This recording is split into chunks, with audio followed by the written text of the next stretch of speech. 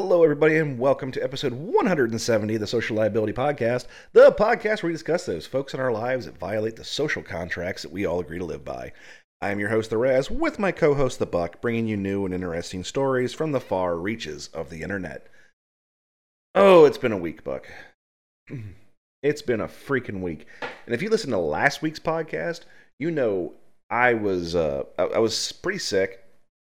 I was getting over COVID. Then I had a cold. Still have it a little bit. But in the process of my whole COVID adventures, I pulled a muscle in my ribs, and I hurt so bad right now. I've got a TENS unit around the ring just trying to numb the pain right now. So if I dive off of this, you're going to have to take over because if I start coughing, I am like seeing white. It's horrible. Duly noted. Duly noted. I'm also having a week. Caregiver Katie has been forced into transitioning to third shift due to operational changes at her job. Otherwise known as they freaking sent everything to India. Well, I mean, like, I'm not going to make any disparaging remarks about anything or whatever. The fact of the matter is that Caregiver Katie is now going to be doing a schedule of 11 p.m. till 7:30 a.m. and then she'll be doing 10 p.m. till 6:30 a.m. for the short-term future. And what that means for us is that when she gave me this earth-shattering news for her, I looked at her and I went, well, great. I guess we're going to be on third shift. And she just looked at me kind of like weird.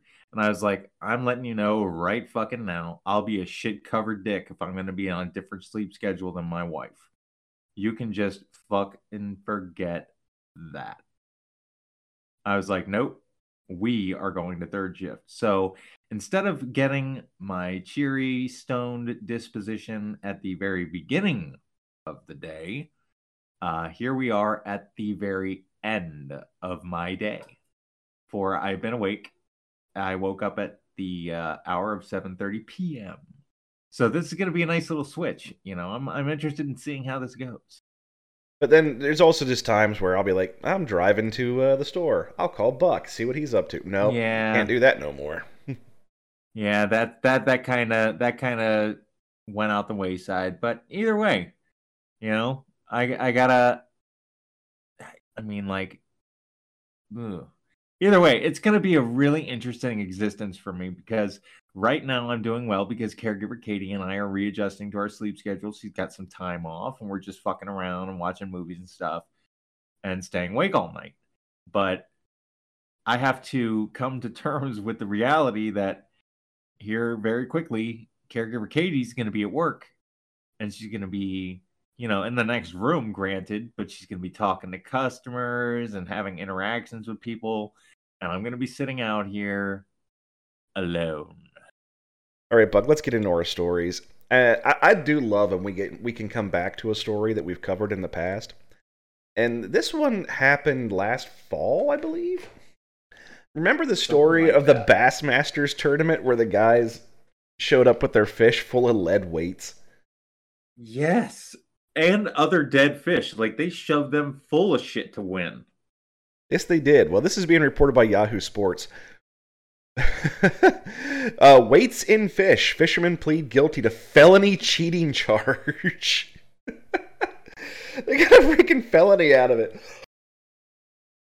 Dude, I don't think I've ever seen felony cheating charge, like, ever in script. It's a felonious fish. Yeah. Oh, that was good, man. That was good. Yeah. That was good. I'd give you a rim shot if I had a button on that. All right. Well, the long net of the law. Jesus Christ. Here we go. It's going to be one of these stories. The long net of the law has bagged two fishermen who put weights in fish in an attempt to win a tournament back in September of 2022. The men were caught in the act and became worldwide news when the tournament's organizer called them out for the instant classic line, "We got weights in fish."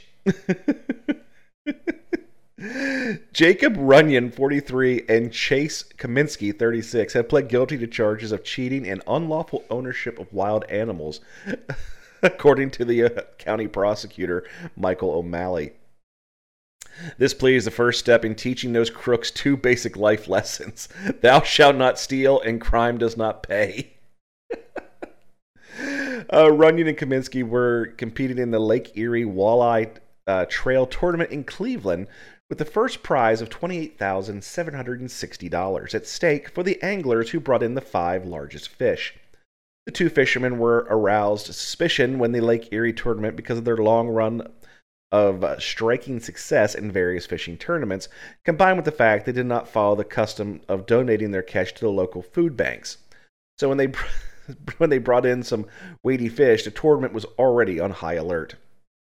As the fish were being weighed, the tournament organizers recognized that the fish seemed to weigh more than expected and sliced them open. 2 lead weights, along with several walleye fillets, were found in the fish. The 2 fishermen were instructed to leave the tournament as the other anglers grew uneasy. In other words, they were going to whoop their ass. The Cleveland Metro Parks Police Department responded to the scene, and the Ohio Department of Natural Resources investigated the case. Runyon and Kaminsky pled guilty to 1 count of cheating, a felony, and 1 count of unlawful ownership of wild animals, a misdemeanor. They also forfeited the boat that they've been using in the competition. Jesus Christ. They will be sentenced on May 11th. They even took their fucking boat. Man, I'm telling you what, man. These fucking people, man. These bass people, man. They don't fucking take shit. Like they don't piss off the rednecks, man. You know what? I mean, I was just thinking, like, there's always this trope every once in a while. Yeah, let's cut that and record it. But no, there's a trope in movies and shit like that about fishermen being like lazy, fucking falling in the water, aloof, stupid guys. I'm telling you what, man. I don't believe I've ever heard a story end well for somebody who was fucking around with a fisherman. Especially those dudes who go out on boats. Like, those dudes are a different breed of cat to begin with. All right? And then you're going to go around, like, they go to fisticuffs over dumb shit, those fisher folk. And you're going to go around cheating somebody out of almost 30 grand? Yeah. Somebody was waiting behind a dumpster for those motherfuckers. And if they weren't, they will be. Like, what the shit? It just wows me, the lengths that people will go. And I guess in this case, like, there was a pretty hefty purse on it. Like, I could see somebody being, like, greedy and driven by that. But people do cheat over just dumb shit. And I just don't get it. I mean, what about you, man? Like, what's your final take on this one? Because we've definitely covered it a lot, and it seems like it's coming to a head. Don't fuck with rednecks in mass. One-on-one, you can poke the bear, but when there's a bunch of them together, they get a real mob mentality, and that's a good way. That's a good way to get yourself filleted. Okay. Yeah. And if you're gonna cheat, you can't cheat every time. You can't get greedy about it, or other people are gonna catch on. You know what? I think we said that one of the first 2 times that we covered this shit show. Pigs get fat, but hogs get slaughtered. Like, and that's the thing, man. Well, they even said it in this article. They were like, oh, well, they started getting fishy of these 2 motherfuckers when. Well, our next story is actually coming from The Independent, which is a UK paper, but it's an American story. It's a Florida story, of all things. Now, I want to preface this by saying I don't give a rat's ass what your politics are. I really don't. I don't care if you're a Democrat. I don't care if you're a Republican. I don't care if you're waiting for the flying spaghetti monster. I don't care. I do care, however, and I do relish the fact any time that anybody screws the government, because I hate the government. I really do. It's just a fact of reality. I hate government. I've worked for government for years, but I don't like them. Well, I mean, like, maybe that's where your, outward hatred of government comes from, is because you worked for them. Very true. But I love to see this. The Independent reports that Disney's last-minute deal to strip power from DeSantis-appointed board looks to King Charles. Are you familiar with what Governor Ron DeSantis is doing down in Florida with Disney World? Yes, yes, I am. So as a And recap, despicable. he came out with that "Don't Say Gay" bill. Disney openly said, "You're an idiot," and he says, "You know what? I'm going to screw with you then." I mean, he's not even fucking being like coy about it. He's doing this as payback, where he's saying that, you know, you had the Reedy Creek Conservation Area, whatever, the land that Disney sits on, and allowed them to govern it themselves. That was part of the deal they made with the state when they built Disney World, and he's took it away.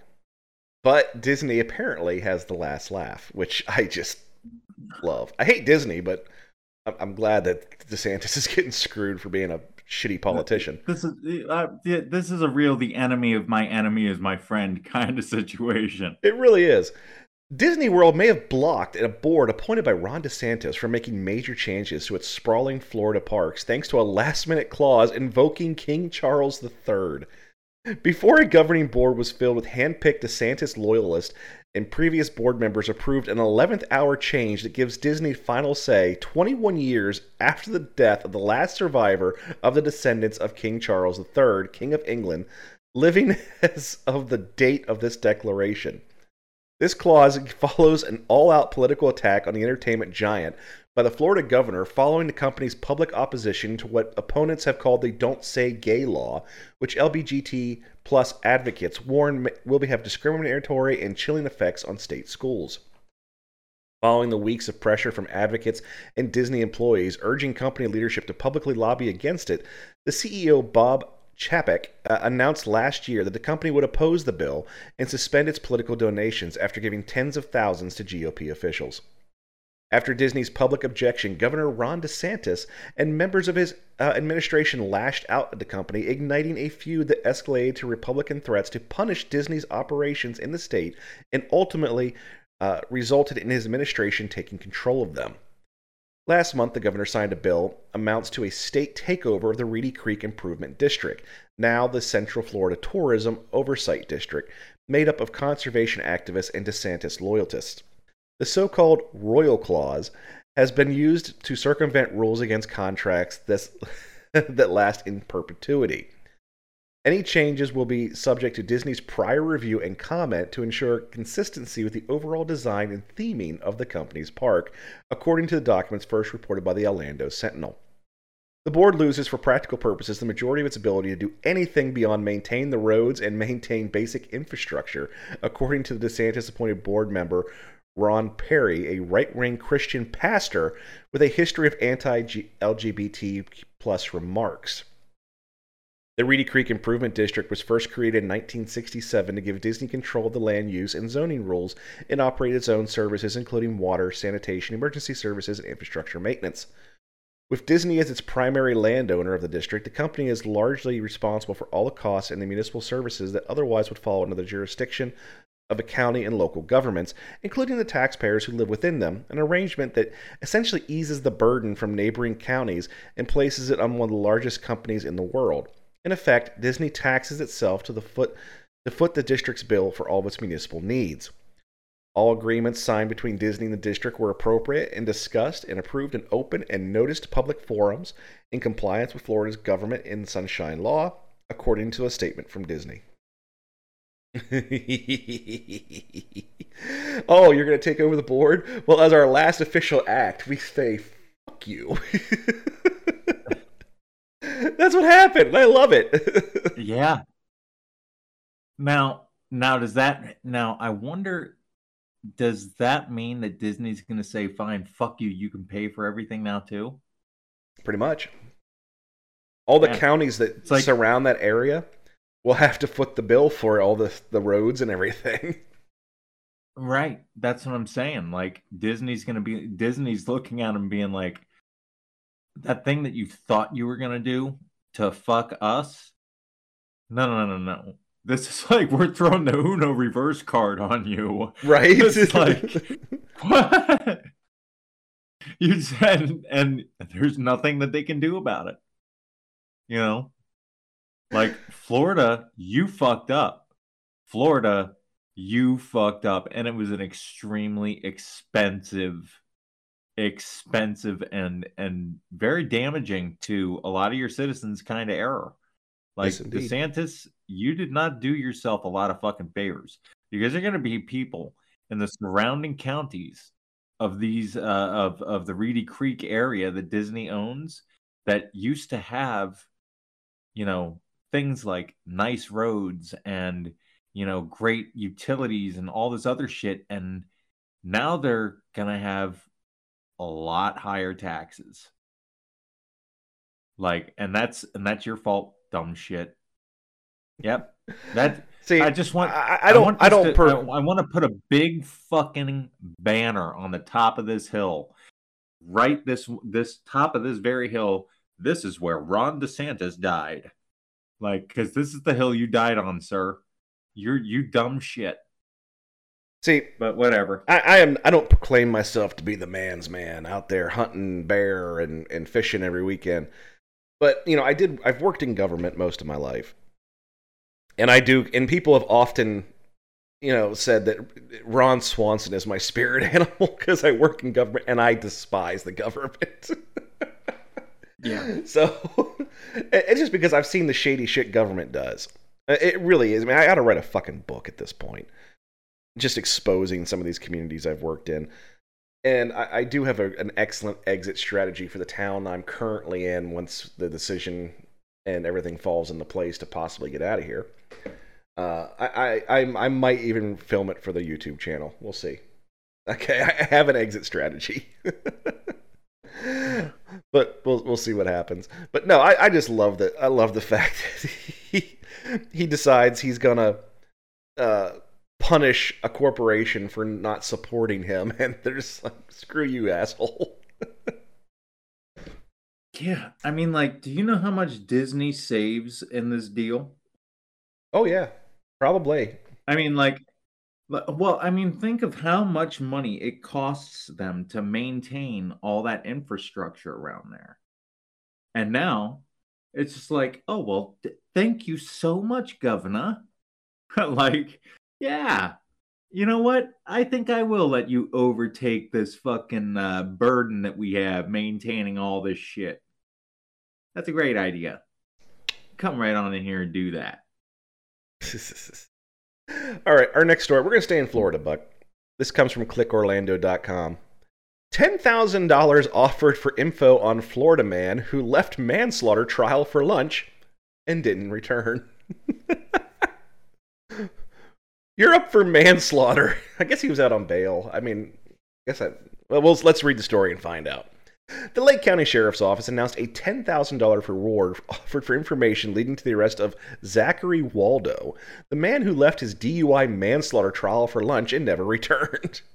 Stop. So we're now looking for Waldo. Where's Waldo? Where's Waldo? That's where this has gone. Okay, let's keep going. Florida is... Yeah, put $10,000 reward out for Where's Waldo. Waldo was on trial in connection with a DUI crash on Christmas Eve of 2019 that killed Christopher Smith, Jessica Smith, and their 13-year-old daughter. God damn it, this ain't funny anymore. Waldo, who was out on bond, left his trial on March 14th and has not been seen since. According to police, Waldo fled from law enforcement in the past and has a history of committing battery against law enforcement. Anyone who comes in contact with Waldo is advised to proceed with caution. The reward, $5,000 from the Central Florida Crime Line and $5,000 from the Florida Sheriff's Association Criminal Apprehension Assistance Program, damn, it's a mouthful, was announced on Monday. In order to be eligible for the reward, callers must provide information through Crime Line at 1-800-423-TIPS, and they can remain completely anonymous. Also on Monday, the Sheriff's Office said that Waldo's girlfriend, 32-year-old Melanissa Shawantel Jones, was taken into custody by U.S. Marshals on a Lake County warrant. Deputies said that Jones was taken into custody during a traffic stop on Vine Street in Leesburg and faces charges for principal to failure to appear, accessory after the fact DUI manslaughter, false information to law enforcement, in felony investigation and accessory to the fact to DUI with serious bodily injury. I'd like to know what she was involved in. The Lake County Sheriff's Office posted on social media a statement that read, in part, "The public is being asked to provide information to his whereabouts so that Waldo can be brought to justice and his family and the family of his victims can hopefully begin to get some sense of closure." It started out so funny, and then it got dark. Come on. You know what? That's how playing Where's Waldo is for me in real life. I'm colorblind. It's just a dreary hunt for nothing. Dreary hunt for nothing. I should have just read the first half of the story. We're playing Where's Waldo in Florida. You know what? I mean, it is kind of apropos for Florida to have a Where's Waldo with a version like this. You know, where's the most fucked up Waldo in the world come from? Well, that's just how it happens. It's Florida. Where's Waldo, Florida edition? Yeah. Yeah. Waldo gone wild. Oh well. We better move on, man, because if not, I'm going to continue making almost really tasteless jokes about this, and I can't help it. Yeah. Well, here's one that I actually sent in. I think I've made it very clear this episode that I'm not a fan of government. I'm also not overly fond of overreaching police departments. And I think I found one. Okay, let's hear it. This is being reported by SACB.com. 9-year-old California girl wanted to save her goat from slaughter. Then came the search warrant. A 15-page search warrant and affidavit were very specific about the target Shasta County Sheriff's officials were after. Quote, "The location is a single-family residence in a rural residential area." The warrant was signed at 6:33 p.m. on July 8th by Shasta County Superior Court Judge Monique McKee and read, "The property has a tan-colored residence with a brown composite-style roof."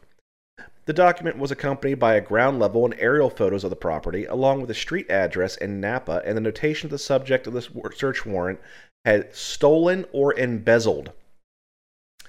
Officers were permitted to utilize breaching equipment to force open doorways, entry doors, exit doors, and locked containers in pursuit of their target. The warrant said, then listed areas that might be searched. The residence, including all rooms, attics, basements, and other parts therein, the surrounding grounds and any garages, sheds, storage rooms, and outbuildings of any kind large enough to accommodate a small goat.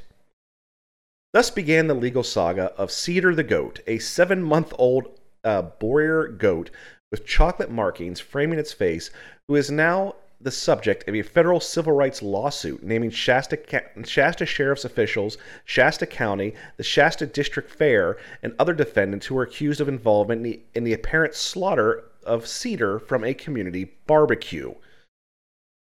The details of Cedar's short life are spelled out in the lawsuit, originally filed in August and amended in March, as well as court documents, emails, and other records obtained by the Sacramento Bee through California Public Records Act requests.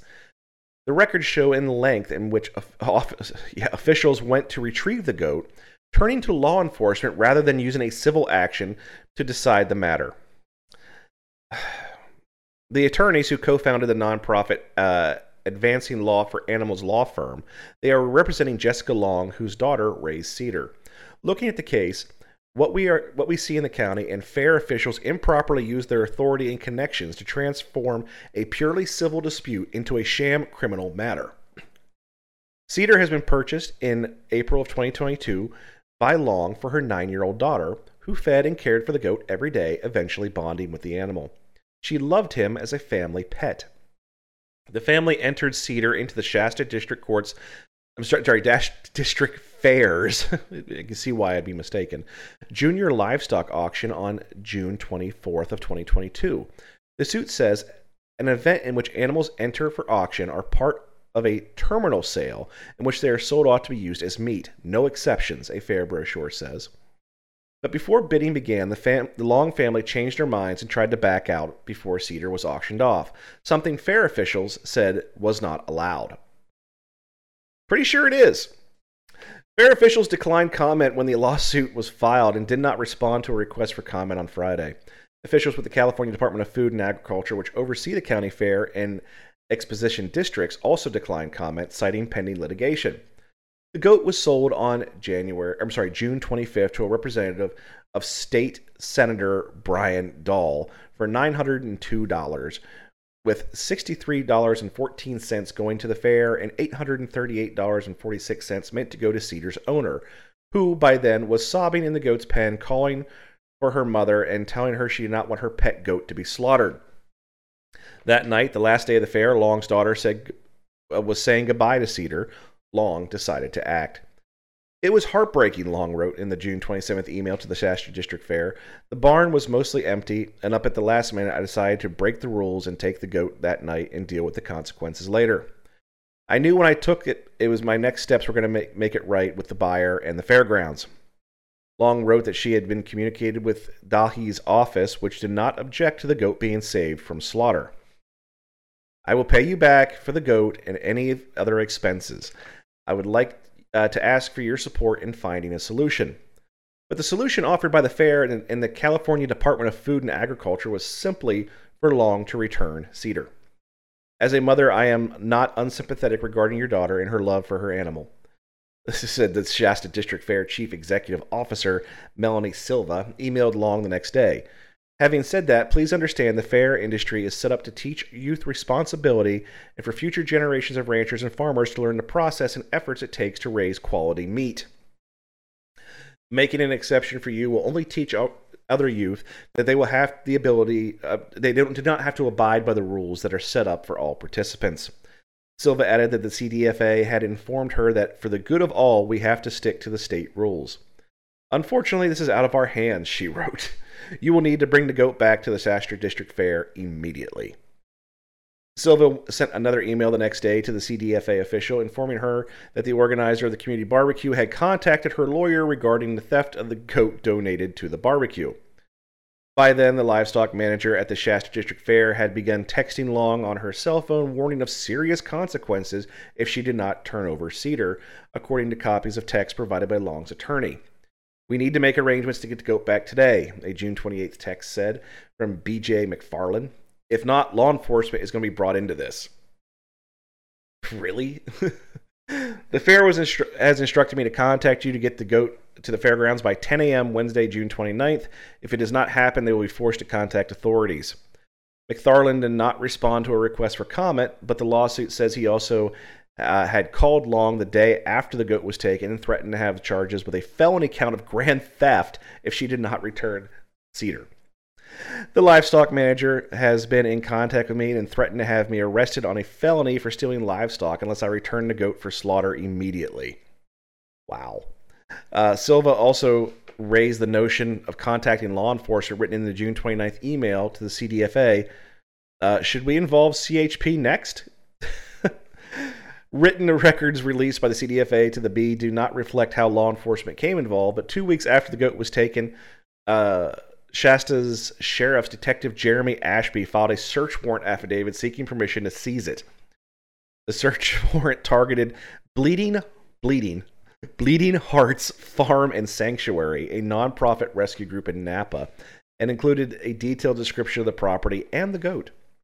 By then, Shasta County Sheriffs Lieutenant Fernandez and Detective Jacob Duncan were already on their way to the sanctuary, having stopped in Arbuckle at a truck stop to purchase $95.64 in gas at 6 p.m.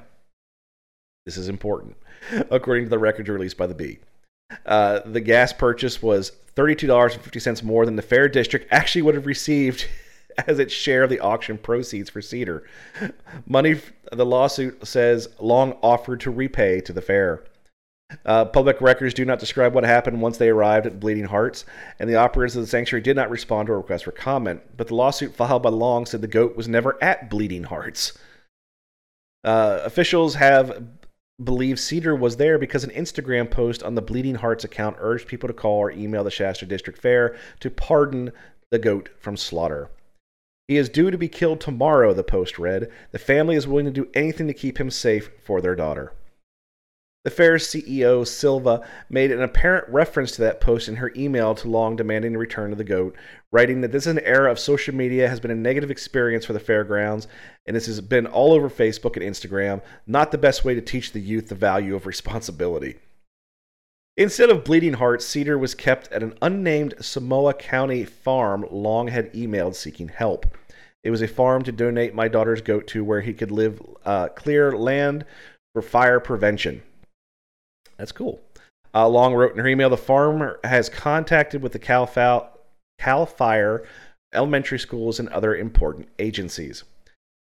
This resonated strongly with us as a beautiful solution since we moved her shortly before the car fire and almost lost our home to it. The lawsuit says that Fernandez and Duncan discovered the goat was not at Bleeding Hearts. They made their way to the Sonoma County farm to take Cedar into custody, even though they had no warrant to search and seize Cedar at that farm. The sheriff's office declined to comment on the lawsuit, but in a court filing Thursday denied most of the claims and said no warrant was needed at the farm. Defendants assert that no warrant was necessary to retrieve Cedar at the farm, as they had consent from the property owner to retrieve the goat. 2 deputies and Cedar then drove more than 200 miles back to Shasta County, stopping in Arbuckle for another $94.95 in gas. From there, the goat was delivered to an unnamed individual at the fair for slaughter/destruction, even though a warrant required them to hold the goat for a court hearing to determine its lawful owner. What precisely happened to Cedar and whether he ended up on the plates of community barbecue remains unclear. At this time, we don't have a specific information. We cannot speculate. While it's been confirmed that a factual matter, we believe the goat, Cedar, has been killed. Despite that, Cedar's memories live on in the form of an online petition to let the Shasta Fair Association and Shasta County Sheriff's deputies reportedly involved in the case know that you denounce the cruel slaughter of Cedar and you'd like to see more compassionate responses to similar situations. By late March, the petition reportedly collected 35,796 signatures.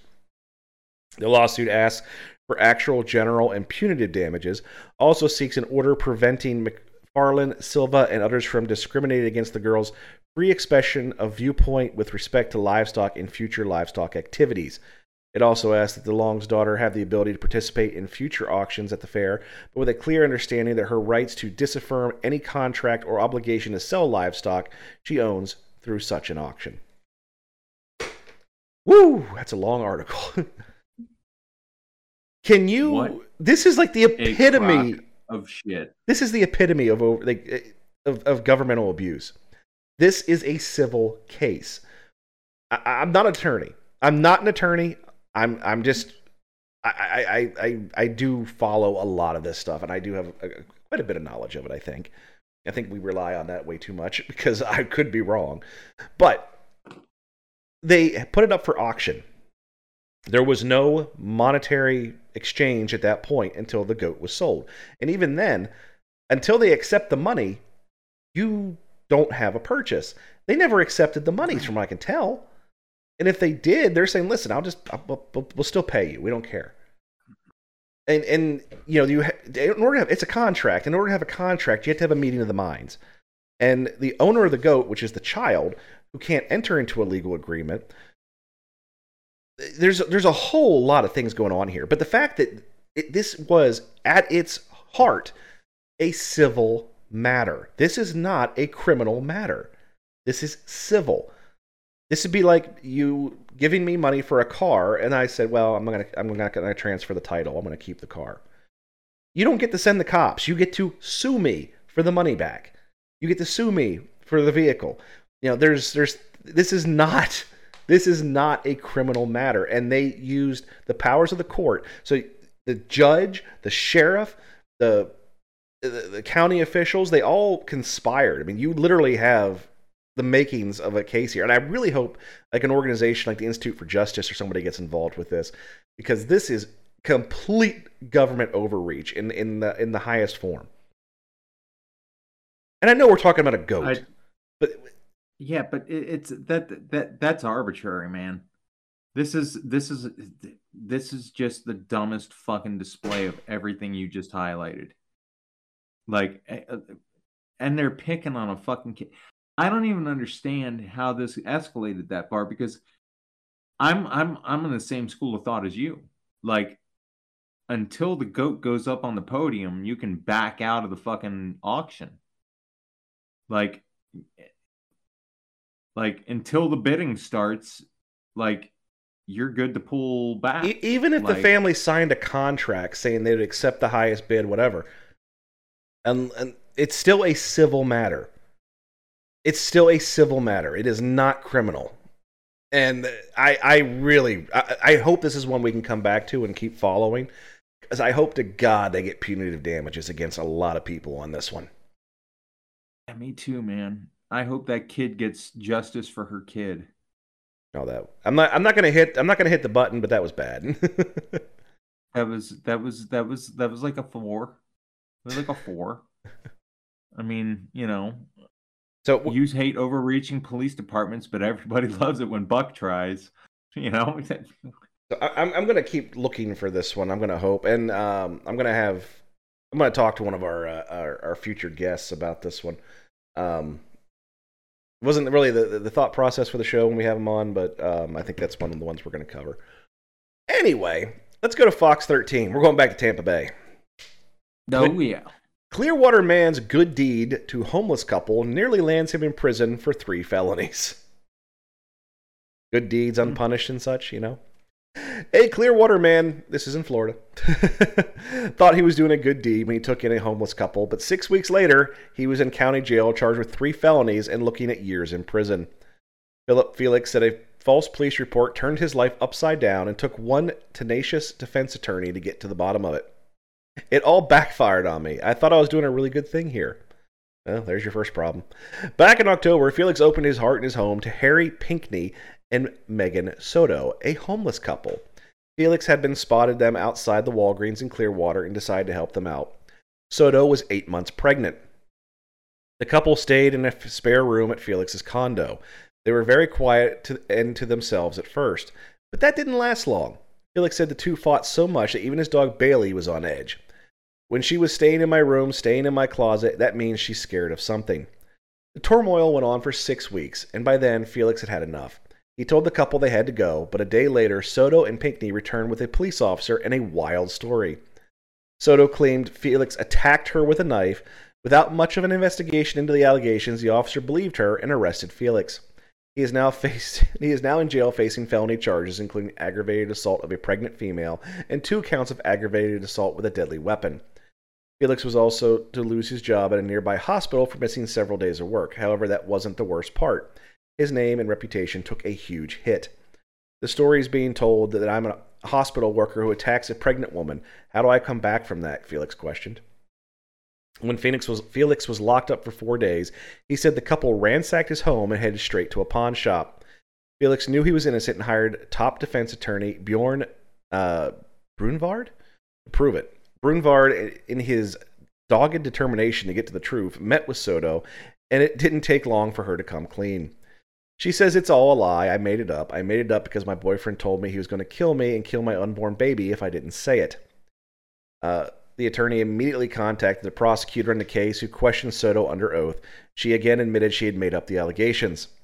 During a recent hearing, Pinellas Pasco Circuit Judge Pat, God bless it with the names today, Saracosa, was told about it.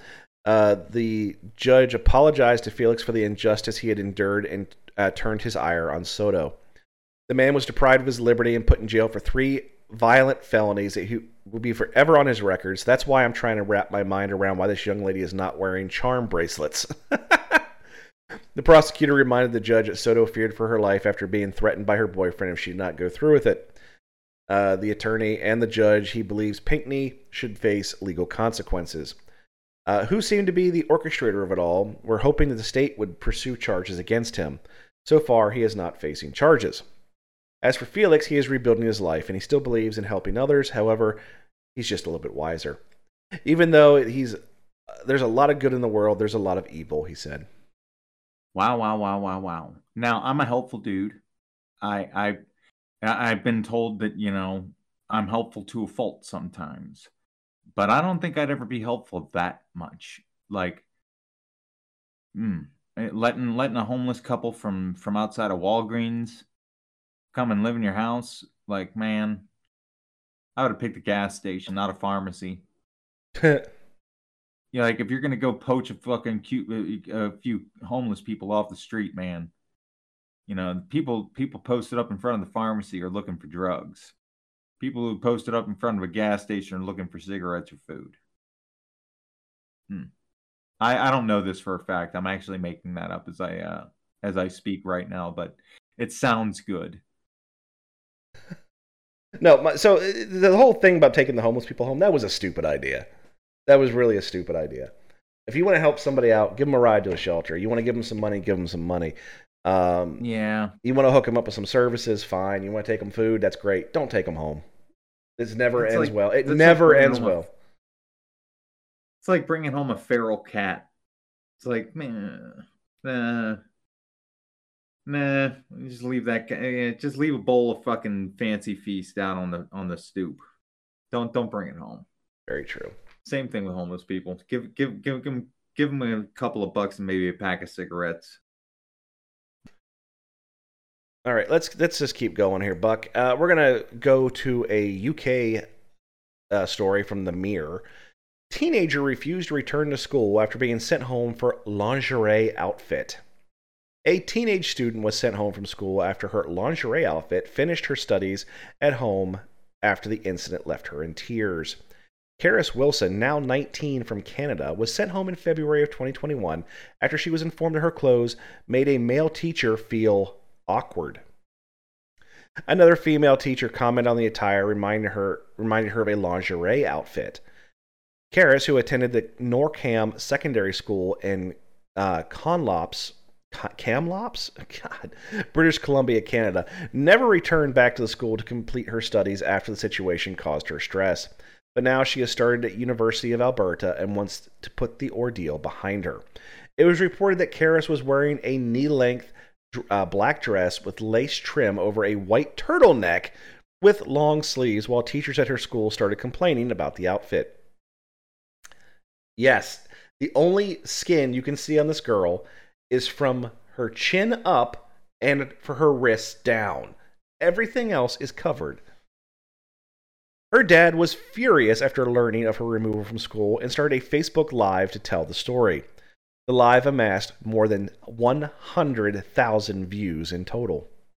If you can't see the poll, click here. She wasn't wearing any sexual matter. She wasn't wearing it for any attention. She normally wears track pants and a hoodie. She had a snowboarding accident a month or two ago and couldn't be active for a while.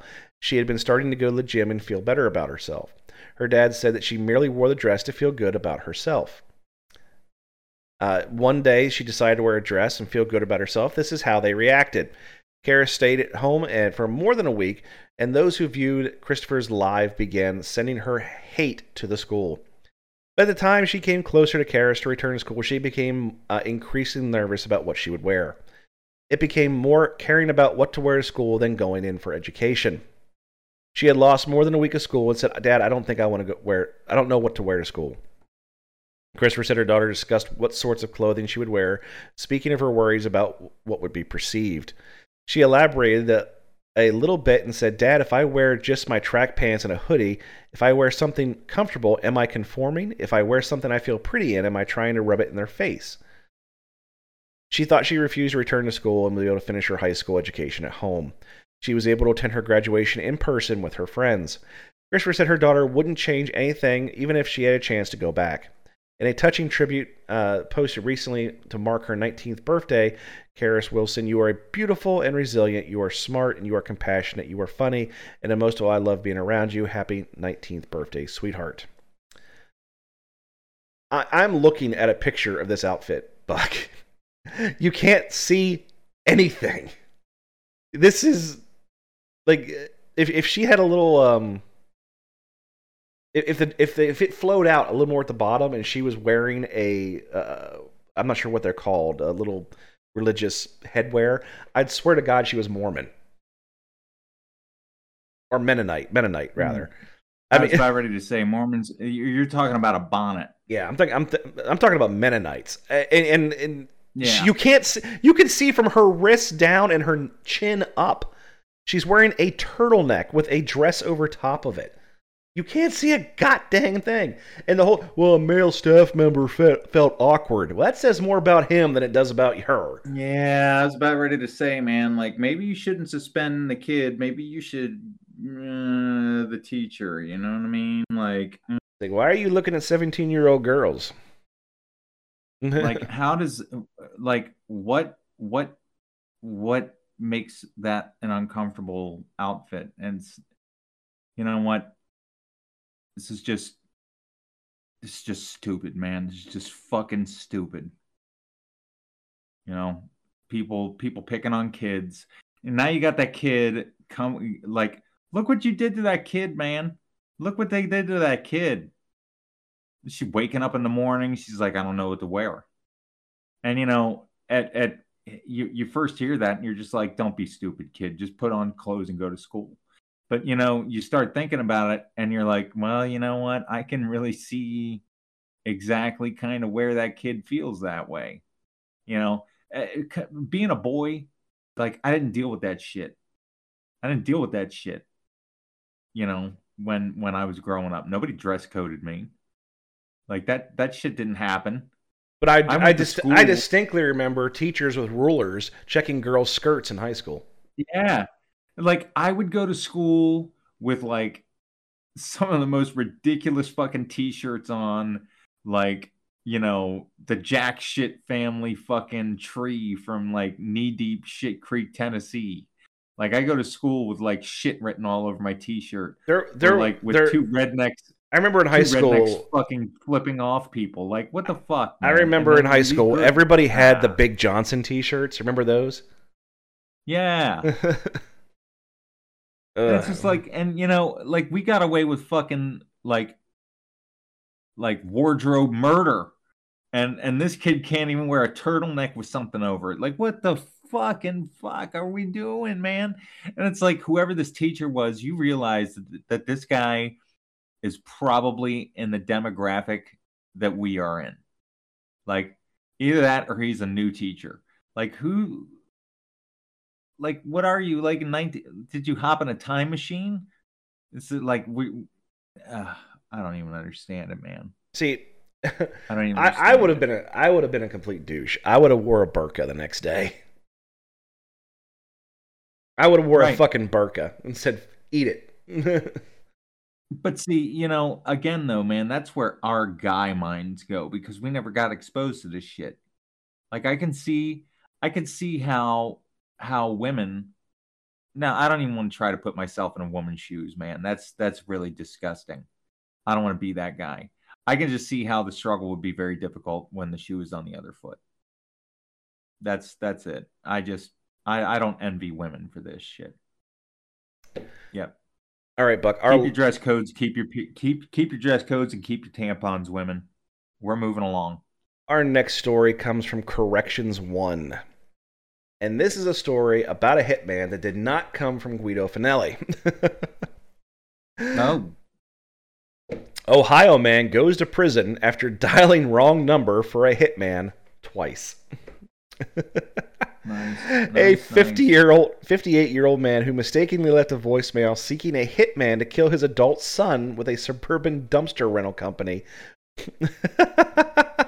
was sentenced Tuesday to 18 months in prison. Desmond Ramsey, who used a cane and struggled to walk into the Court of Common Pleas, told Judge David... it was in Judge David Mattia's courtroom, broke down in sobs as the sheriff deputies laid him in the courtroom in handcuffs after the hearing. Mattia imposed a maximum sentence after Ramsey pled guilty to aggravated assault, a fourth-degree felony tied to an October 13, 2022 message. Ramsey was initially charged with 2 counts of complicity, which carried a potential life sentence. Ramsey said he had been drinking heavily and got into a dispute with his son the night he made the calls, and he did not believe the plan would be carried out. "That's my baby boy," he said. "I would die before I let anything happen to my children, but I'd call a hitman and try to have him killed." Ramsey believed he was calling a friend who was a member of the motorcycle club, of a motorcycle club, doesn't say which one. Instead, he dialed the number of a budget dumpster company in Westlake and left 3 voicemails. Mattia read a transcript of the message in court. In the first message, Ramsey called his friend Jesse and referred to himself as Tommy, then named his son. I've got a $5,000 hit on him. I don't give a fuck where he's at or what he's doing or who he's with. Kill that bitch. After leaving a second voicemail that was blank, Ramsey left a third asking for his friend to call him back ASAP. It's business. This ain't bullshit. The company's employee discovered the voicemails when they showed up to work the next morning. The caller ID listed Ramsey's name and phone number. Mattia read the court's pre-sentencing investigation, said the company's vice president first called the Cleveland police to report the voicemail. Mattia said Cleveland's police were less than helpful and suggested the man reach out to the FBI field office in Cleveland. That sounds right. Mattia said the FBI also was less than helpful, so he called the Westlake police. Westlake detectives used cell phone tower data to track Ramsey's phone and arrested him that day. Anderson said Ramsey admitted to detectives after the arrest that he made the call. After the detectives left the room, he said to himself, head to jail for a drunk mistake, Anderson said. Anderson investigators spoke to the man Ramsey meant to call, and he denied knowing of the plot. The man said he would never commit murder for hire.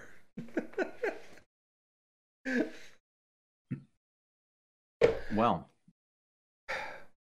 what? There's a. I don't even know where to start with this one. Like, whoa.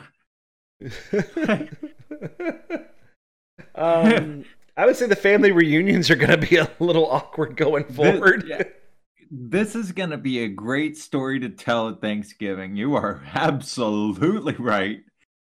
Oh my, do you remember the time that I called the, yeah. Oh boy. Yeah, drunk mistake.